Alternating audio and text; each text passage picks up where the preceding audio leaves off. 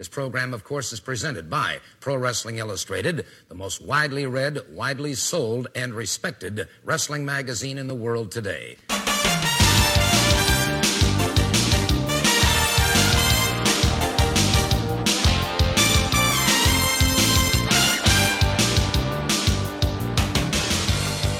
This is the Pro Wrestling Illustrated podcast. I'm your host, PWI senior writer Al Castle, joined as always by fellow co-host and senior writer Dan Murphy. How are you, Dan?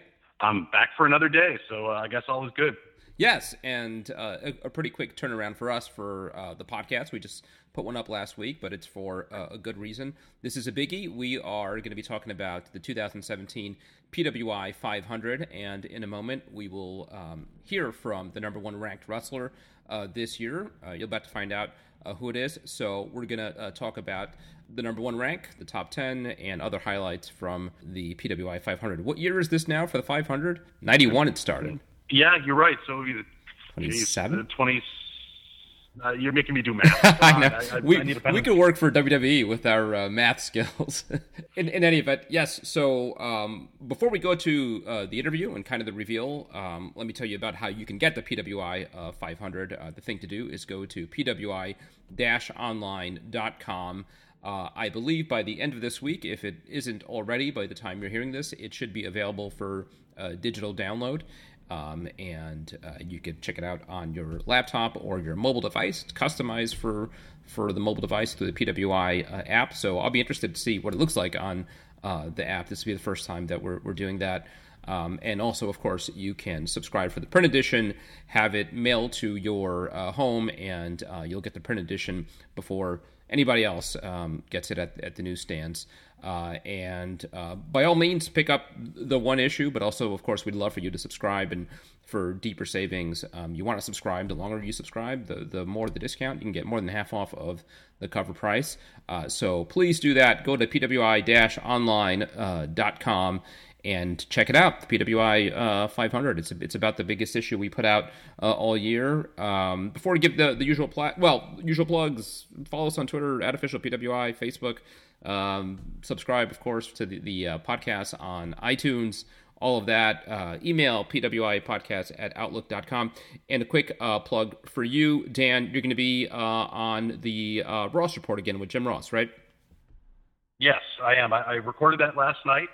It comes out, everything's kind of a blur this week, to be honest. But I think it comes out either tonight or tomorrow.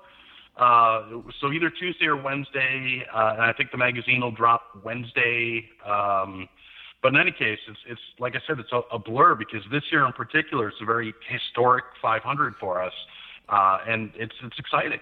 Yes, absolutely. And without any further ado, let's go to my interview and the reveal of this year's number one ranked wrestler in the 2017 PWI 500. All right, joining me right now, this is a really big thrill, and I maybe say that too much, and I've certainly interviewed my share of wrestlers over the years, but this one really is an honor.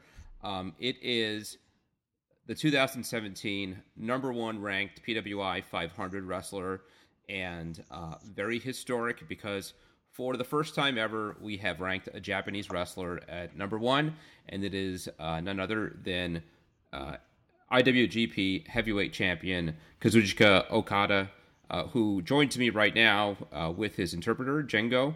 I believe Okada's going to try to do some of this in English, and some of it may be interpreted. But anyhow, thank you so much for joining me. As I said, a real thrill. And I guess I would just begin by asking you, what does it mean to you to be the first ever Japanese wrestler ranked number one in the PWI 500? 日本のプロレスが身近になったからこそこうやって1位になったんじゃないかなと思いますし、もっともっとこう世界に新日本プロレスを、日本のプロレスを広めていきたいなと思いますね。So obviously, as the first Japanese wrestler, he's very, very happy, but also being able to spread New Japan's kind of influence and specialty in pro wrestling around the world is also really good feeling for him. What does the PWI 500 mean in Japan? Obviously, you're in the United States, and me writing for the magazine, it's something that I've appreciated over the years as a very big deal. Is the PWI 500 something that there is an awareness of in Japan, both by wrestlers and wrestling fans? そういう認識が。正直、あまりこう知られてない。So to be honest, maybe wrestlers here and fans aren't so aware of it. But obviously, when he was in TNA and over in the States, he was aware of it and followed it. But he thinks, now that he has made the list in the way he has, that it will definitely bring a lot more attention to it here in Japan, to both fans and wrestlers. 注目されて、レスラーも気になる、自分が何位なんだろうって気になるようなものになっていくんじゃないですかね。Right. And we took this fantastic photo of you from when you were in Los Angeles. That is the cover of the new magazine. And it's you holding some past issues of the PWI 500. And you may know some of the names that have been number one over the years. You're talking all-time greats, people like Steve Austin and Hulk Hogan and Triple H and John Cena. What does it mean to you to be in that company with those names? 当たり前っていう感じですかね。Well, I have a lot of respect for the legendary wrestlers, obviously, like you mentioned. But for me, honestly, I feel it's only natural for me to finally be recognized in this position. その中でも俺が一番でしょって思いますけど。Yes. So let's talk a little bit about the year you've had. It is as good a year for one wrestler as anybody I can remember. Just an amazing 12 months. And if you hadn't already, I think over the last year you really solidified your place among the greats in Japanese wrestling history. And every time you're out there, you're putting on these matches that people are not just talking about as one of the best matches of the year. A lot of the matches you've had have been talked about as the greatest matches in wrestling history. What is the secret behind that, the secret behind the classic performances you have every time you go in the ring? When it comes to these big events that you're talking about, to me, honestly, it's my routine at this point. So I don't really pay much attention or remember each one in a particular way because for me, this is just my natural course of doing my job. When it comes to, my entrance and you might call it the flair and the magic of the Rainmaker pose, for me, again, it's just part of my routine and I do it mainly for the fans that, they're expecting it. So again, it's kind of like just doing my job at this point. Yeah, absolutely. And I mentioned your matches against Kenny Omega. I think those in particular, again, not talked about just as one of the best matches or three of the best matches of the year, but some of the best matches in the history of wrestling. With Omega in particular, when you went out there with him, was it your goal to have these all-time great matches talked about as again, some of the best ever? Or was it just, chemistry, just that you two work so well together? To put it simply, my goal was simply to win. Unfortunately, it was against the kind of opponent that made it a bit of a bore for me, to be honest. Yeah. To do it multiple times, again, that's my job, but it wasn't exactly the most exciting thing I was looking forward to. But the result was what it was. Different people debate which of those three matches was the best. Is there one of those three that is your favorite? I imagine it's probably the one that you won. 正直全部ですよね。 So out of the three, they all have a kind of special aspect to them, I would say, that I kind of would recall. So obviously the one I won, where I was victorious, is obviously very important to me. But then to go 60 minutes to a draw was pretty incredible as well. And then in the G1 as well, I gave it my all, and it was a very memorable match. So the question now is, what happens next? Now that we've seen us go up against each other and have all the outcomes you can think there can be, that's kind of where I'm thinking now. What else is there? Do you want to do it again? I mean, do you think there's a need for a match to settle it once and for all? それはそういう So if I go down the checklist of the things you need for a match, if my opponent, Kenny, wants it, and obviously if the fans want it, then that's my job. I'll step up to the plate. But to be honest, I wouldn't mind a weaker opponent, so I can take it easy a bit and not have to go another hardcore, pretty tough match. Yeah.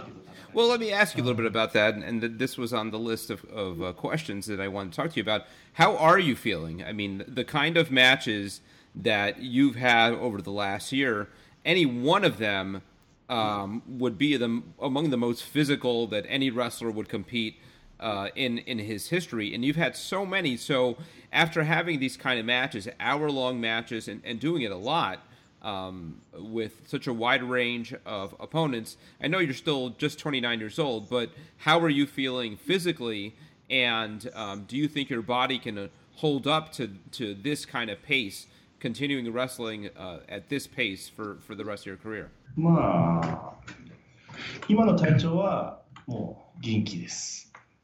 I'm fine そして、まあ、激しい試合続いてるっていうのは別にもう So to answer your first question about how I'm doing, I'm feeling just fine.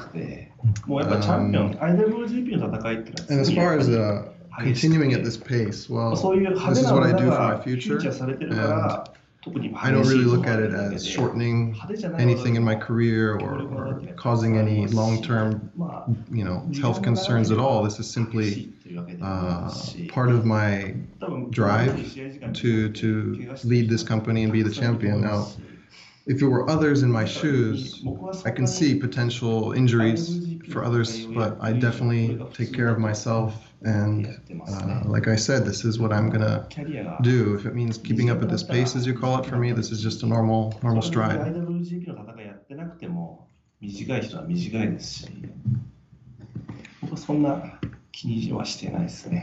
And again, even before you had these matches with Kenny Omega, this classic series of matches that fans and writers are talking about as in the league of Ric Flair and Rick Steamboat as one of the all-time great rivalries and series of matches. Even before that, you had another one of those with Tanahashi, another just incredible series of matches that people talked about as among the classic rivalries of all time. Can you compare the two? Is there one of those rivalries or one of those opponents, or are they closer to your heart? 何も違わないですけどね。相手が違う。日本人と外国人の違い。でもそれがやっぱり一番。So to be honest, not much difference really between the two. Besides the obvious, one's Japanese and one's a foreigner. But if I were to say one main difference in the feeling of the matches or the expectations of the matches is when it was against Kenny, I knew this match would resonate much further than the shores of Japan. It would definitely be something that would be taken notice overseas. 本当世界が注目してくれて、もう本当その対戦相手が違ったっていうのが大きな話で、戦いは別に激しさは変わらないですし。ケニーとやったから世界に響いたっていうのはあると思いますね。I know you guys have your issues in your rivalry, and I think it's a rivalry that I imagine will continue. But putting that aside, can you talk about what makes Kenny Omega special? He's also ranked very high this year in the 500. I think he's number 5, and a lot of people are talking about him as one of the best wrestlers in the world, and maybe one day a future star here in the United States. What's your assessment of Kenny Omega? What makes him such a special athlete? 特別ですよね。ケニーとやったからこそ。Well, when I went up against him, I definitely felt that, given his stature overseas, that it definitely did. I'll acknowledge that it did give me a little bit more exposure to fans overseas. So I'll give him that. And also, he's what I would call somebody who's worthy as a IWGP heavyweight champion. He fits the bill as somebody that I believe should be one fighting for that belt. Yeah, wow. And with New Japan now trying to make more of an entry in the United States. I mentioned the show in Los Angeles that you were part of. New Japan has created the United States title now. There's talk of running more shows here in the States, and I know New Japan also does some work with Ring of Honor here in the United States. All that said, how important, and now you being the number one wrestler in the PWI 500, an American wrestling magazine, a lot of American fans, the reality is probably don't know you. So how important is it for you to grow your fan base here in the United States? また行きたいですね。アメリカには。あんまり行っちゃうと、もうこの PWI500 のトップ10が多分全部。Well, now that I made the top, obviously the PWI 500, I expect I should be coming back to the U.S. more often to grow on that. So I do appreciate that. But you know, one of my goals is obviously to bring fans overseas here as well. So I would definitely feel honored, and it would be a great result if, for example, more fans from overseas came to Wrestle Kingdom more and more every year to experience it live. But in the same sense, you know, if it means we have to go out to LA and maybe New York more and more, to the West and East Coast and other countries, that's something I definitely have in my vision going forward. And then, you know, as a result, what might happen as a result of all that, fortunately or unfortunately, depending on how you guys look at it, is your top 10 might be flooded with New Japan guys. Yeah. Well, there's a couple in there. And do you see New Japan as well? How do you view New Japan's present in the United States and its future? You know, there are some people who already say it's the number 2 promotion in WWE in United States behind WWE. Do you see New Japan as potentially a competitor to WWE in the United States?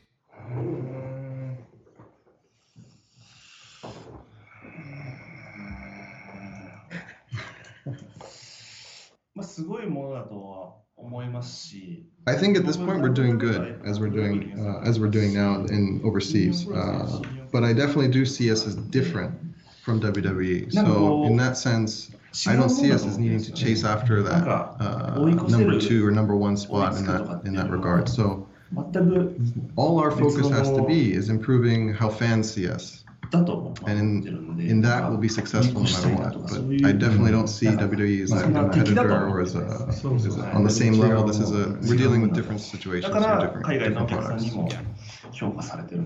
What do you make of a lot of the stars from New Japan that have found success in WWE in the last few years? In some cases, they were Americans who made their names over there or achieved a lot of success over there, like Gallows and Anderson, AJ Styles, Finn Balor, who's European. But even a Japanese wrestler like Shinsuke Nakamura is a huge star. He just headlined SummerSlam, competed for the WWE Championship. What do you make of that? What are your thoughts on New Japan stars finding success in WWE?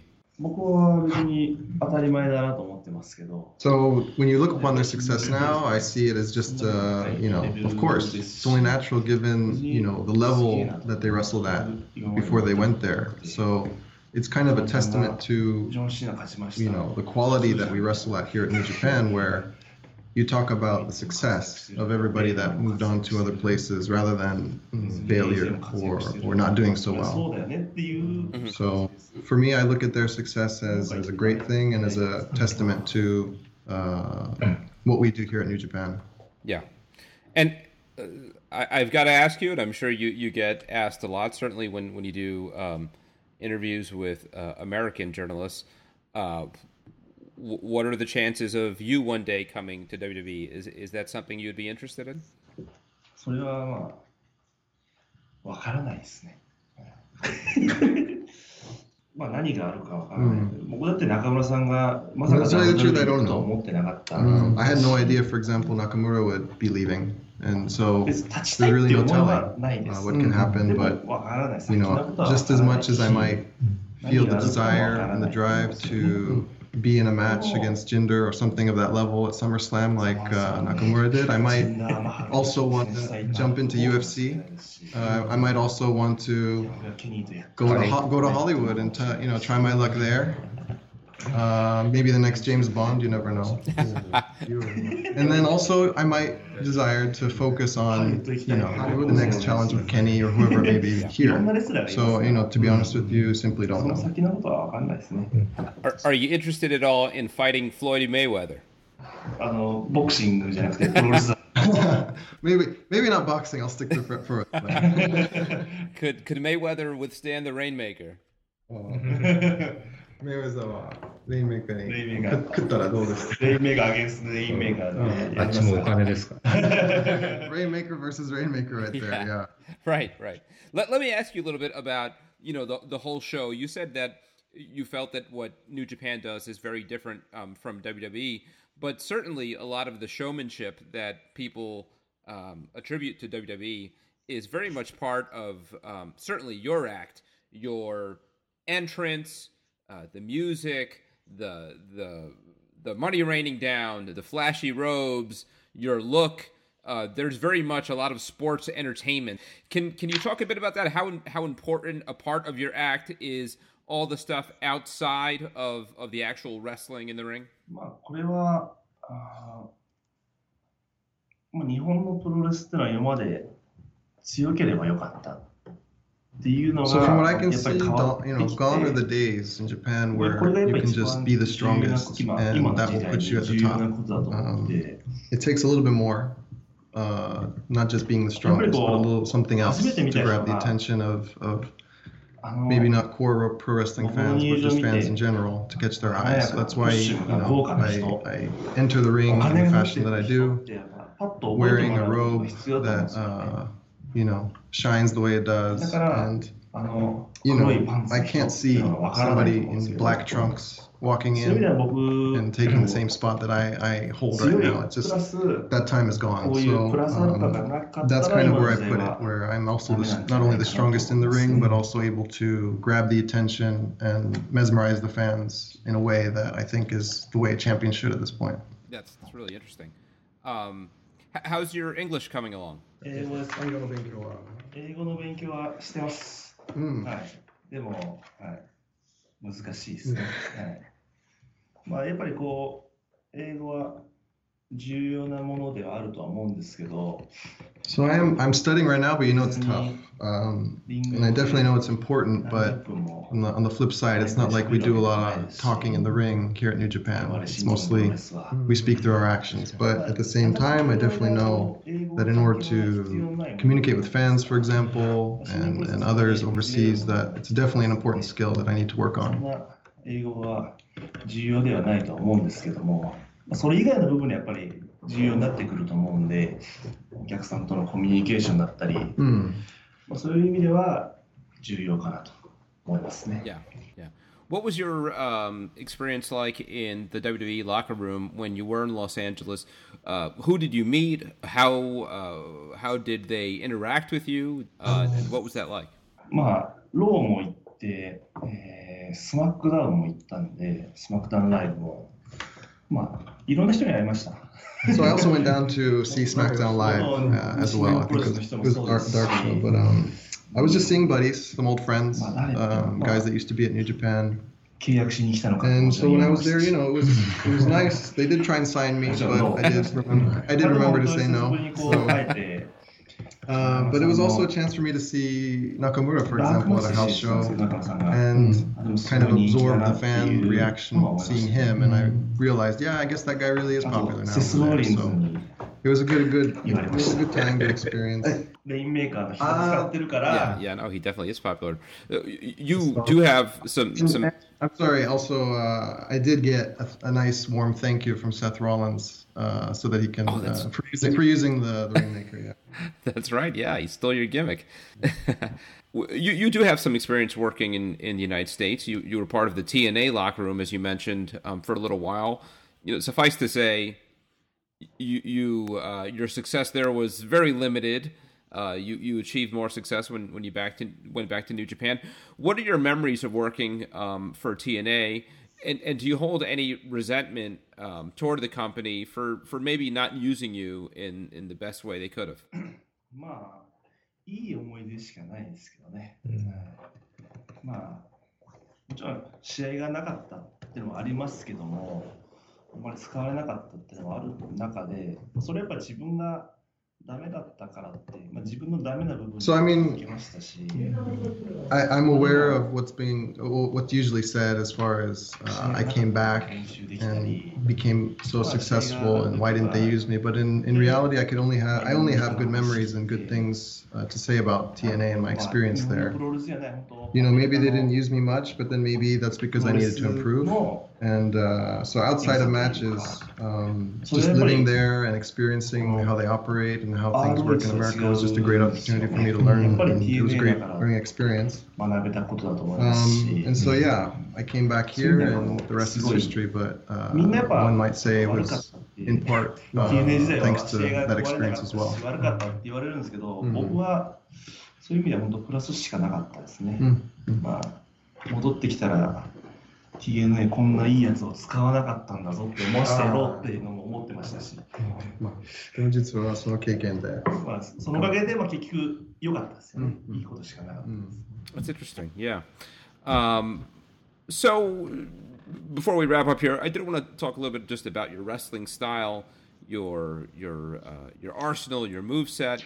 I think one of the real amazing things about you is that again, you're this world-class performer, always have these amazing matches, yet when you break down what you do in the ring, it's pretty simple stuff. I mean, your finisher, the Rainmaker clothesline is just a clothesline, you know, with your drop kick is the most amazing drop kick in the business, but it's just a drop kick. And a lot of your moves are like that. They're very simple, but executed just with precision. Can you talk a bit about that and why it is that you have chosen to keep your offense so traditional and so simple? キックに関しては、まあ初めて習ったってわけじゃないですけど、ドロップキックは As far as the drop kick is concerned, it was one of the first basic moves, obviously, that all wrestlers learned, and it was the first that I felt I mastered. And to the point that these are simple moves, I think the fact that fans look at them in the way that they do, that says something about the skill they're being performed at. So that is one of the reasons I kind of went with that. It's not something complicated, but it still has the impact based on how well it's done. As far as the Rainmaker, you know, to be honest, when I was thinking about this move and training for it, it came out as I was wrestling Nick Jackson, one of the Young Bucks, doing just training and thinking about what can I do with this, you know, somewhat simple move, and how can I elevate it. And so again, these are moves that I didn't think about as being huge, you know, legendary moves that fans all over the world are going to be amazed at. I just simply wanted to execute them with the highest level of skill and power. まあ今思えば良かったなってのは誰でも冗談でできる技、子供でもやろうともできるじゃないですか。Yeah, and you do that. Yeah, it really is something to see. So anyway, we'll wrap up here. I did want to ask you if there's anything else you would want to tell fans, our readers. Again, the reality is there are a lot of American fans who are going to pick up this magazine and not know who the guy is on the cover. So what do you want to say to fans? What do you want them to know about you, and what do you want them to know about New Japan Pro Wrestling? まあそうですね。まあ喜ぶ人もいればびっくりする人もいると思いますし。まあでも僕ほとんどが So I'm sure there's going to be lots of fans in America and overseas that are going to pick it up and not know who this guy is, obviously. They'll be surprised and wondering who I am. And so I really do hope that they dig a little bit and check out New Japan and check out the roster here. And then if that happens, that would be something I would consider an honor. And then maybe again, you guys might be having a few more New Japan guys show up in that list towards the top 5 maybe even. But yeah, I just hope it definitely will increase exposure and get them to know me a little bit better. And then in the same way, it'll do this, have the same effect for New Japan. That'll be great. Yes, absolutely. Well, anyway, again, a real thrill and an honor to be able to talk to you and to be part of this historic issue, our first ever Japanese #1 ranked wrestler. Thank you so much for taking the time, and congratulations. Thank you so much. Thank you. Thank you. Have a good night. All right, we're back, and Dan, there you go. Kazuchika Okada, the IWGP heavyweight champion, this year's #1 ranked wrestler. First time ever we have ranked a Japanese wrestler #1 in the PWI 500. Didn't come without some debate, healthy debate, I'd say, among the PWI team. What do you think of him being picked #1, and what do you think of kind of the broader significance of PWI picking a Japanese wrestler for that slot? Yeah, there's a lot to it. #1, it is the first Japanese wrestler, so not Misawa, not Muto, not some of the greats that we've seen over the past 26, 27, 28 years. He's the first Japanese wrestler to make it, but he's also the first wrestler from outside WWE, TNA, or WCW. So he's the first time that we've gone with somebody who's not on national TV in the U.S. With a U.S.-based promotion. So it's in terms of him getting it, #1, he had a fantastic year, really capped with his matches against Kenny Omega that some are calling some of the greatest pro wrestling matches of all time.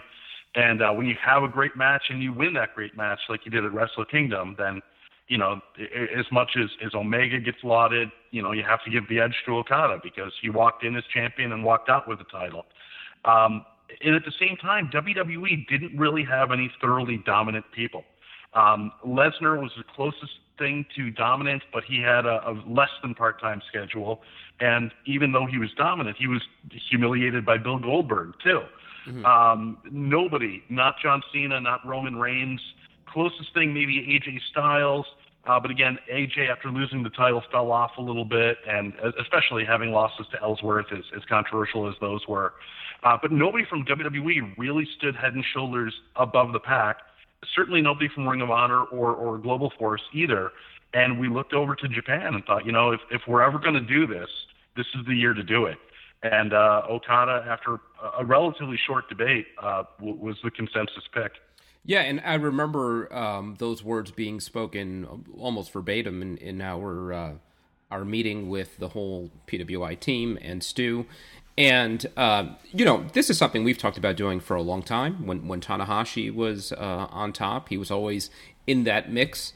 And to his credit, our publisher, Stu Sachs, the boss, always said, yeah, I mean, that's on the table, and the year may come that we put a Japanese wrestler at the top. But also being realistic, there are some serious considerations that come with something like that. The reality is that we are an American wrestling magazine that primarily caters to mainstream American wrestling fans.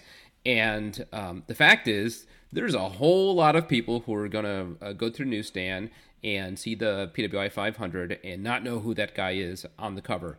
And even that was a discussion. What do we do for the cover? Do we go back to kind of the earlier the collage, right? Yeah. The collage ones, and we didn't, and I think it's fantastic. And the cover is great. If you haven't seen it yet, and it took a lot of things falling into place, but we were able to shoot Okada with some old issues of the PWI 500 fanned out in his hand, posing with them at the New Japan's LA show a couple months back. So a really great looking cover. And as you said, it was just kind of the perfect storm. On one hand, there wasn't that head and shoulders above everybody else American wrestler who was the clear runaway #1 for all the reasons you said. Some guys just had off years. Guys like AJ, who are fantastic, largely competed in the mid card for most of the year. Lesnar, there was the inactivity issue.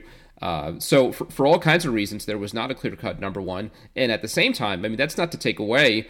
It's not at all that Okada wins this by default or anything like that. He had just a historic year. And what another consideration that always comes up, and I'd be curious to get your thoughts on this, is the fact that Japanese wrestling is just different than WWE and American wrestling, and I'm not talking about the style so much, but the scheduling, and the reality is, if you go over the 12 months, there's not a whole lot of singles matches. I don't know that Okada had 20 singles matches in the whole year, and a WWE wrestler can work that in a month. That's just the way they do things differently outside of their major shows. They typically put their talent in tag team matches. I think it's a good strategy, kind of save their body and save the wear and tear on them. But because of that, you don't have that laundry list of successful defenses. But even that said, Okada was very much a prolific champion with, by their standards, a heaping load of title defenses against a very much a wide range, differing opponents. And not only did he win those matches, which certainly counts in the criteria, but he looked so great. I mean, you could talk about the Omega matches, but he had fantastic matches with a range of opponents, Shibata and so many others, that, you know, it is a historically good year for Okada. I mean, I think he really cemented himself as an all-time great. Yeah, agreed. And he faced, like you said, a diverse variety of competition. You know, knock on wood, he still got the title. You know, we're always worried about the PWI curse. Yeah. You know, that we named somebody. You know, The Miz, for example. You know, we named The Miz, and by the time the magazine came out, he was down in the undercard and everything else. And so, hopefully, you know, hopefully the best part of his year isn't over yet. But it's really a tribute to everything he's accomplished over the past 12 months, and really an honest assessment of where New Japan Pro Wrestling is. That New Japan has risen so much globally that their top guy can be considered as a number one in the PWI 500, you know, in the United States. And not just globally, but just here in the United States, clearly over the last year, New Japan has really increased its footprint with the establishment of a U.S. title and some U.S. shows that they've run, and their what's the network Access, the Access show really taken off, and you know it's sort of feeling more and more that like they're an American presence, right? I mean they're really in the mix, and maybe that has to do with TNA/GFW really dropping off, and Ring of Honor is doing very well, but I feel like, you know, maybe not as talked about. They don't have the buzz that they had in past years. In other ways, other metrics are really up for them, but I think it's created this opening for New Japan, and you know, part of it is, I think, strategy and business dealings. They've really kind of gained a foothold in the United States, and the other, maybe more important part of it is they've really set the standard for wrestling excellence over the last year. And it's not just Okada or even Omega. I mean, you see the G1 Climax tournament they just had. I mean, they were having fantastic blowout matches every night. So New Japan is very much on a roll. Super Juniors. Yep. Yeah, the best of the Super Juniors tournament every year is amazing, and it's just really a impressive promotion that really pulls out all the stops for its big shows. Yeah. Do you think this keeps going? Because I mean, the one we've already started talking about the achievement awards for the end of the year, which different than the 500. These are selected by fans, but in an issue that we're working on now, we start to put some potential contenders out there, the ballot for folks to pick from. And even there, we kind of run into the same issue, is who are some Wrestler of the Year candidates? And again, Okada seems to be the front runner. So is it possible he makes history again? Can we see a Japanese wrestler for the first time be the number one ranked PWI 500 wrestler, and then in the same year be the Wrestler of the Year? It is possible, certainly. I mean, he, like you said, he'd have to be considered a front runner. But what I've seen, I remember this happening a couple of years ago with Sasha Banks. Sasha Banks was number 2, I believe, in the PWI Female 50, and she kind of hit the roof. She tweeted, some other people tweeted, she was having these great match of the year bouts against Bayley and everything. But the thing is, in our logic, when we rank the female 50, is yes, she had 2 great match of the year matches against Bayley, but she lost them. She lost them both. So how can you say that she should be number 1 if she lost both of those matches?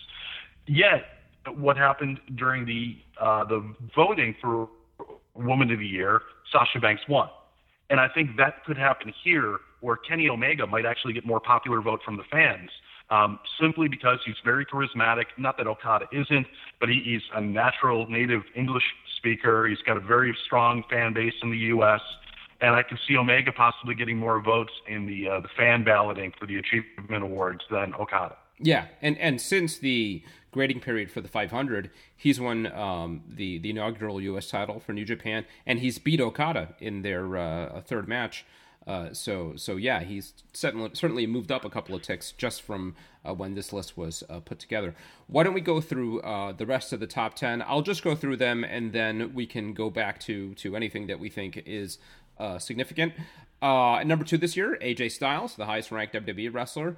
Number 3 is Kevin Owens, coming off of his very lengthy Universal, I should say but relatively lengthy Universal title reign. I think he held a world title in WWE longer than anybody else in the grading period. Number 4, Roman Reigns. Number 5, we were just talking about him, Kenny Omega. Actually, we moved him around some, even while we were putting the list together. He was a little lower at some point, and then we realized he really deserved to be a little higher. Number 6, Shinsuke Nakamura. 7, Dean Ambrose. Number 8, Samoa Joe. Number 9, Bobby Roode. And number 10, The Miz. I'll go ahead and give my thought on one of the biggest headlines of this top 10. And it was my take. We each get to write a take for the issue, and it was my take. And it is not anybody who is on that top 10, but somebody who is not on the top 10, and that is John Cena. For the first time in, I think, 13 years since he was first ranked in the top 10 back in 2004, he drops off of the top 10 and actually doesn't come in until number 19. I got to say, I'm not crazy about that. I think that might be a little low for him, but that's what we arrived at. What do you think the significance of that is? Well, and like you said, just on the promo on Raw this week, number one, he proposed, he took time off, he got married, so he wasn't as active, and Roman Reigns called him out on being a part-timer, although, I mean, certainly, if John Cena is your part-timer, then what does that make Brock Lesnar your champion, yeah, right. Who seems they're much more than him. But he did admittedly take some time off, and he, as Cena said, he opened the show at SummerSlam, and he has gone 5 years without a WrestleMania main event.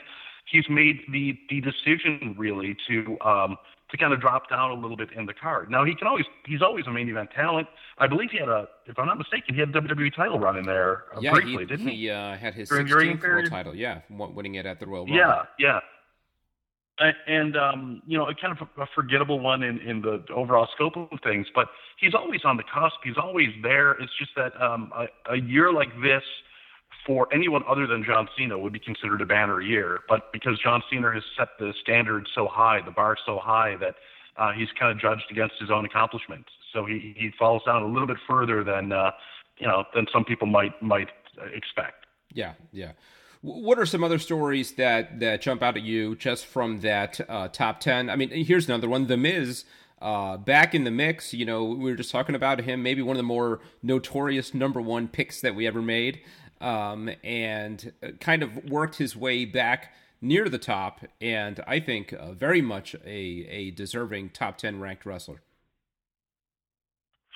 Yeah, it's certainly, and he really established himself with his promo ability has gone to the next level. He can talk. The fans have finally not finally. I mean, it's been gradual, but for so long he was so universally disliked and disrespected, and now people realize that he's not the kind of wrestler, as he said, that Daniel Bryan is. But you can't argue with the success he's had, and that's really kind of bared itself out and resulted in him making the top 10. The other interesting thing that I see on this is how the NXT title has become arguably the second or third most important title or prestigious title in the U.S.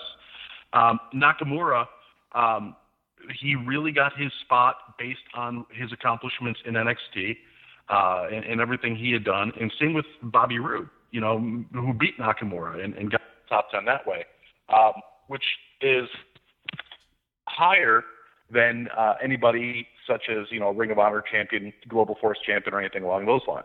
Yeah.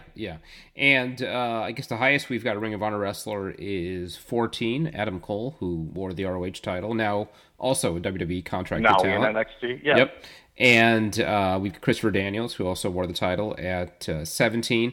And the highest Global Force wrestler / TNA would be Lashley at 18, just ahead of John Cena. I'm not crazy about that one, I got to say.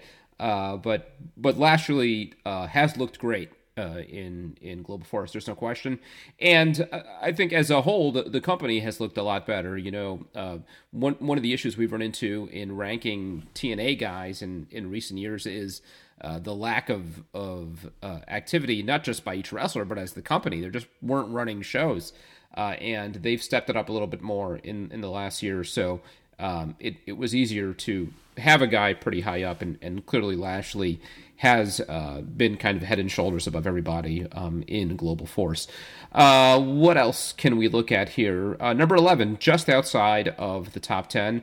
Somebody, frankly, I wouldn't have mind seeing in the top 10, and that's Neville, who, for my money, is probably the most dominant champion in WWE all year. And the argument I made for him is, people will think, oh, but that's 205 Live, that's the Cruiserweight division, they're, not particularly important, not showcased that much. But one thing, for all the things that they haven't done right with the 205 division, I think they've done an okay job of treating it as a true weight division in kind of the purest sense of the word, that it's not that they're, at least as far as Neville is concerned, that he's lesser than the rest of the company or the heavyweights. It's that he competes in a different weight division. He fights guys who are smaller, and I think in UFC has pound for pound rankings, and their smallest champion, Demetrius Johnson, is usually at the top of that list because of how dominant he is. And I sort of look at Neville the same way. I think for pound for his division, he's just been an MVP. I mean, really, since winning the title early this year, he has shined. Actually, dropped it briefly, but got right back. Where was MVP? I was just going to say, speaking of that, where was MVP ranked? I don't know. You would know better than I would. I forget. Anyway, yeah, don't make me go through 500 people. Those are totally different guys. So you're absolutely right, and we might even get to a point. We're just coming off the big McGregor-Mayweather fight and everything. I mean, it would be interesting. I don't think we're there now, but maybe we can get to a day where a junior heavyweight, a cruiserweight, a 205 guy can actually be the main event. Because it's not that they're worse. It's just that WWE has always presented the bigger guys on top. And, in boxing and UFC, the undercard or the lighter guys, I slipped by saying undercard. The lighter guys can be the headliners. And Neville could be the guy to take 205 or take the cruiserweight title to that next level. Yeah, I mean, we've seen it with women. There was a time where it was unthinkable that you would have women anywhere near a main event position. And thanks to Charlotte and a lot of the women in WWE, they have kind of transformed the way women are looked at. And hopefully we're seeing some of that. I mean, they've got a ways to go, and they're not doing the Neville or the division any favors by automatically slotting the Cruiserweight Championship in the pre-show position at SummerSlam, which I thought was a shame. But Enzo Amore, one of the more popular stars in WWE, maybe gives that division a little bit of a boost, if not for the work rate, just in terms of star power and that kind of thing. And I think Tozawa's done a fantastic job as well. So, hopefully things are looking up over there for the Cruiserweight division.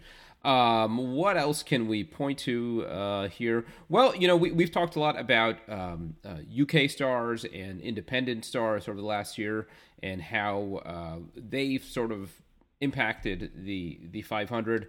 Let's see, what is the earliest indie star that we have here? Would it be Will Ospreay? I don't know if I almost don't even think of him as an independent star anymore, but he comes in at 21 this year. And Johnny Mundo, now part of Global Force at 24. What do you think about kind of overall how the indies fared this year? Well, it depends on how you're qualifying indies. I think that we have a lot more. We'll put it this way. We always have a big Japanese presence because wrestling is traditionally very big in Japan. There's a lot of companies there and a lot of people to consider. A couple of years ago, we had a little bit more of a lucha influence that I saw, really based on the popularity of Lucha Underground. And here were these guys who were, not just because Lucha Underground was on TV in the U.S., but these were now guys who were getting out of Mexico and working all over the independent scene, guys like Daga and others who were really, because they were launched to a different level, Pentagon Jr. and others. And we had a little bit more lucha. This year was definitely Europe. Obviously the UK tournament that WWE did was big on that, but it's also a sign of everything that's been going on with Progress and just happening in Europe in general. So there's a lot of influx, or a lot of European wrestlers who are veterans, who have not gotten the national spotlight until now, which is reflected in the 500. And what that means is a lot of regional guys, in the Gulf Coast or down in these kind of traditional territories, have been bumped out because these other guys are getting the spotlight from Progress and from WWE's Cruiserweight tournament.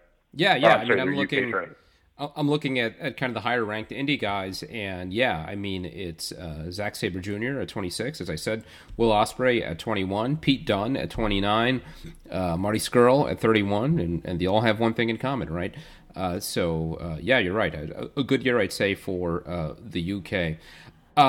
Let's talk about maybe some folks who had a little bit disappointing years. One guy who jumps out at number 13, Randy Orton, a guy who won the Royal Rumble and won a world title in the evaluation period, and somehow doesn't make it into the top 10. And won a world title at WrestleMania, no less. But clearly there's a situation where just the stats don't really tell the story of a guy's year, because despite those accomplishments, I think Randy Orton is having one of the worst years of his career. I don't know if necessarily the worst, but certainly losing the title to the then unheralded Jinder Mahal was a blemish. Losing as he did, he should have had a little bit more of a dominant feud against Bray Wyatt when he finally made that turn, and it was just kind of blah. The matches were pretty terrible. The Punjabi prison match is pretty atrocious. But even that, man, for me, there's that Orton was damaged so badly, in my opinion, at last year's SummerSlam. When Brock Lesnar just opened him up and they stopped the match, and that was it. And, and it just made him look so weak. And I don't think he's ever quite recovered from that. And certainly having him lose the title to Jinder Mahal and everything, that doesn't help. So there's been some bad booking all the way around with Randy Orton. And I think that's really been the thing that's hurt him more than anything else. Yeah. And Jinder was a tough one to rank because when we were putting this list together, he was already world champion, and I think had it already for several weeks, maybe more than a month.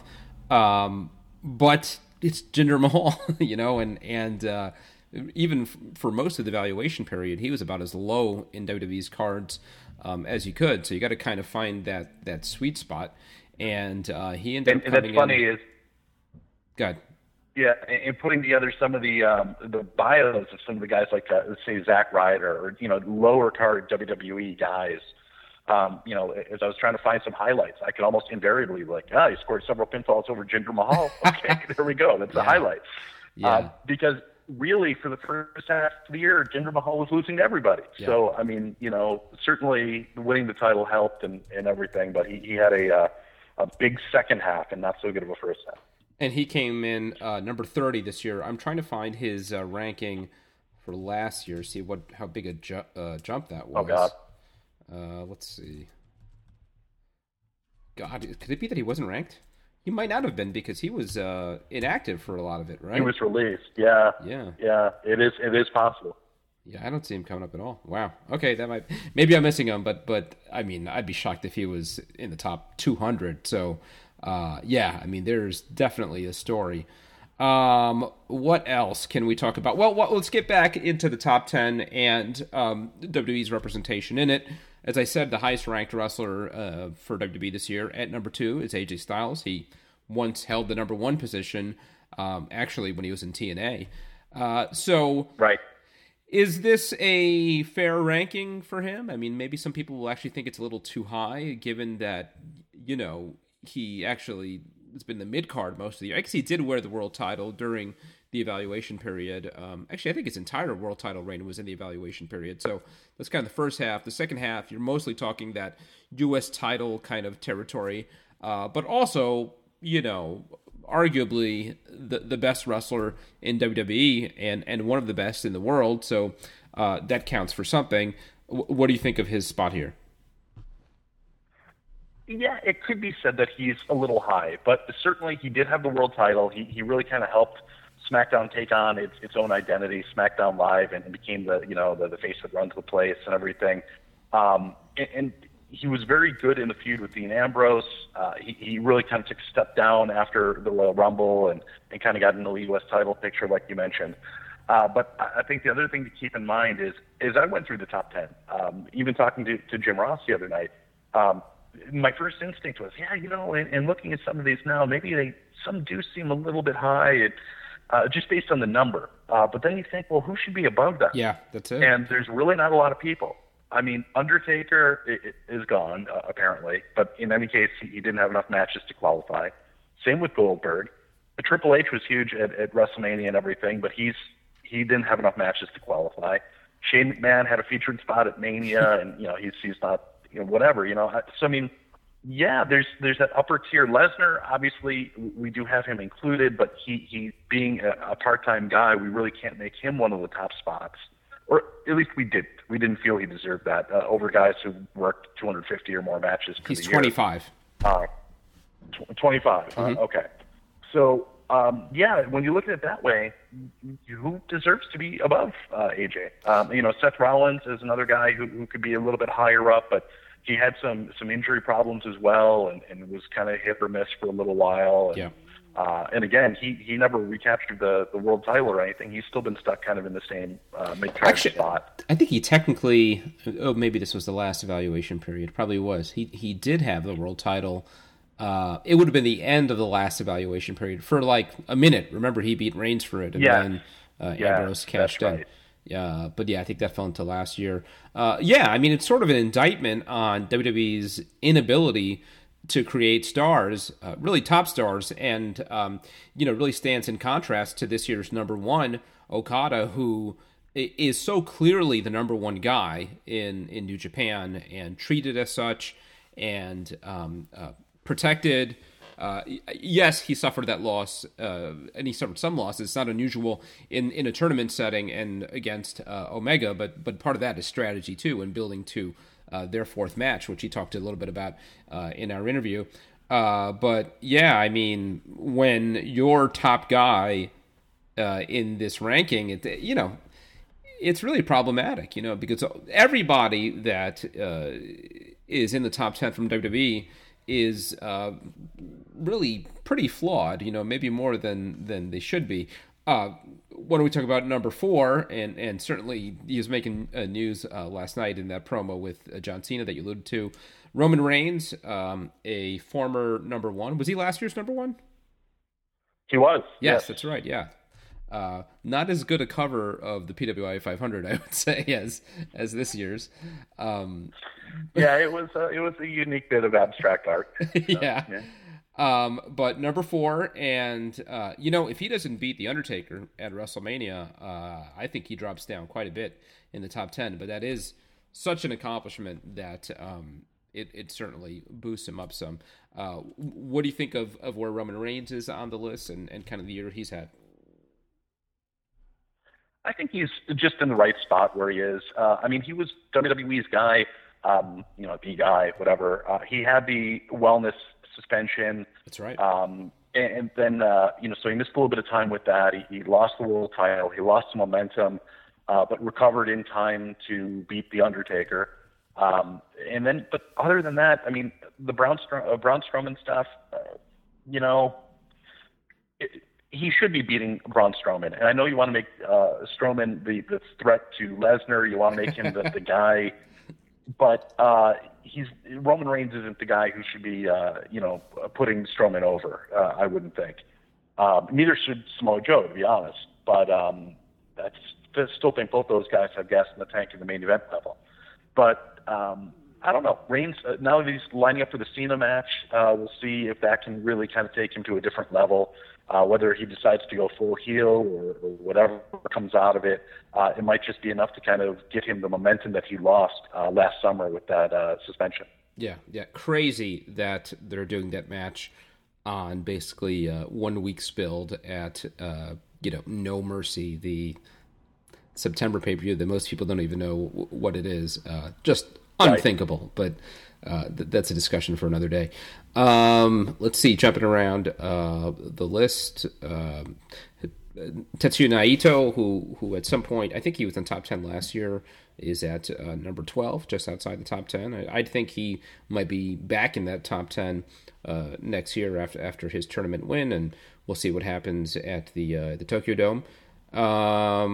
Bray Wyatt, 15. I mean, another guy who won the world title, on paper has had a fair amount of success, but I don't think it really kind of translates to sort of reality. Nothing he does really translates to reality, I would say. Seth Rollins, a past number 1, is at 16. What else? Chris Jericho. I mean, do you know who's kind of the oldest veteran? It's probably not Jericho, but this is 27 years for him now that he's been added, and still very much in the mix. Yeah, there's still quite a few guys who have him beat. But one for sure is, Jushin Liger, again, sure. is the one guy who's made the list every year. Jushin Liger has made the PWI 500 every single year since 1991. That's amazing. And he's the only one who's done that. Yeah. He had brain surgery at one point. Right. Yeah. It's really incredible. Yeah. And any other fun stories like that you could think of historic placements? Well, one is number 500, and again, always kind of historic for different reasons, and we've had a lot of, not intentionally, but sometimes they just kind of work out that way. Infamous characters and personalities at number 500. This year's is Dan Richards. What can you tell us about Dan Richards? The progressive liberal. Yeah. He's been working around in kind of Appalachia for a little while, and he developed this gimmick, basically doing the kind of Colonel De Beers shtick, but instead of a far right wing, doing far left wing, and he's just infuriating the Trump supporters in the South. He's a big Bernie Sanders, Hillary Clinton guy, and talks about the liberal agenda and everything, and the fans just love to hate him. And he's not just a gimmick. He's been wrestling for a while. He's a big guy. He's got some experience and some credentials as well as kind of a really neat gimmick. But he's also picking up a ton of mainstream media. He's been reported on by, I think it was New York Times, and Vice TV did a bit on him, and he's really kind of becoming a bit of an attraction. We'll see if it's a fad or not, but I thought that he's certainly a guy who was deserving of that anchor position in the 500.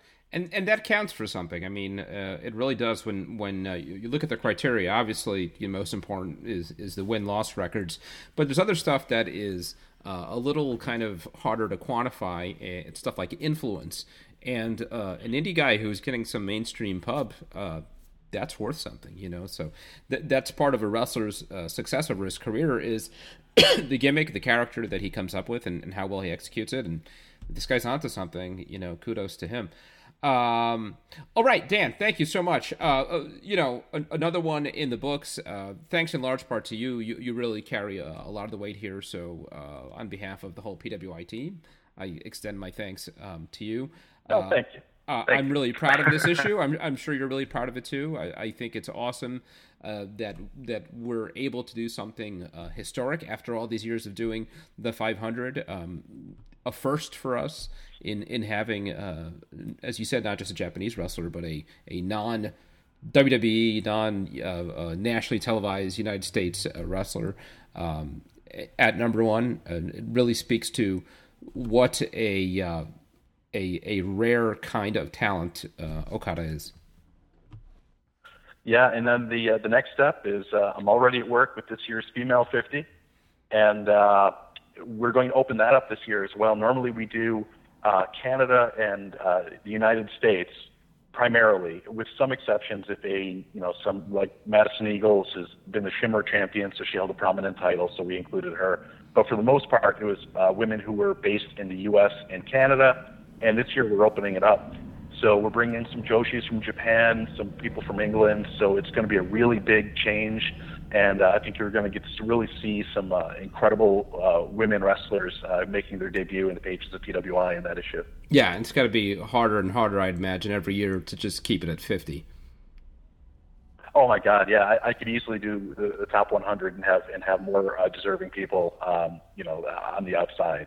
So it's going to be a real challenge this year, and we'll see how it all comes together. Yeah. That, I believe, is the next issue, right? This is the October issue, so would that be the, I don't know what it would be, the February issue, something like that. But yeah, that's the one after this one. So again, please subscribe. Don't miss any one of them. Before that, soon after that will be the Achievement Awards, another kind of destination issue. But absolutely, you do not want to miss the PWI 500. As I said in our last episode, you really could, over the course of a year, be going through the magazine over and over again and not fully kind of devour everything that's in there. I think it's the best piece of work that we do all year. We're not just talking a list. This isn't, an Excel spreadsheet with a bunch of names. There are bios for every one of these 500 wrestlers. The top 10 get a little more space. We talk about their path to whatever their ranking is. We have historic their ranking for all their career. We talk about their top 5 highlights of the year, and then kind of an overview of why they are ranked where they are. But we've got, really fascinating, deep information. All of us really do our homework for the 500, and I think it is just as good a piece of wrestling journalism as you'll find anywhere all year. And not just the list, there's all kinds of other fun stuff, directories, there's our assorted takes. I said my take was on kind of the history and John Cena dropping off of the top 10. What was your take on this year? Mine was actually on a couple times where I think that we, as an editorial team, screwed the pooch and should have gone with a Japanese wrestler and didn't. And the big one of 2 or 3 that I talked about was I believe 1993, the Dean Malenko year, and how that really should have been Misawa. But I talk about it as my opinion and how sometimes history will prove that we were right in our choice, and sometimes it'll prove that we were wrong. Yeah, and I feel very good about history proving we were right on this one. I very much think we got this one right, and I'm sure we'll be talking about it a lot more in the weeks to come. And of course, you'll be doing so with Jim Ross, so fans should go check that out, the Ross Report. Dan, thank you so much. Thank you, and we'll be back soon.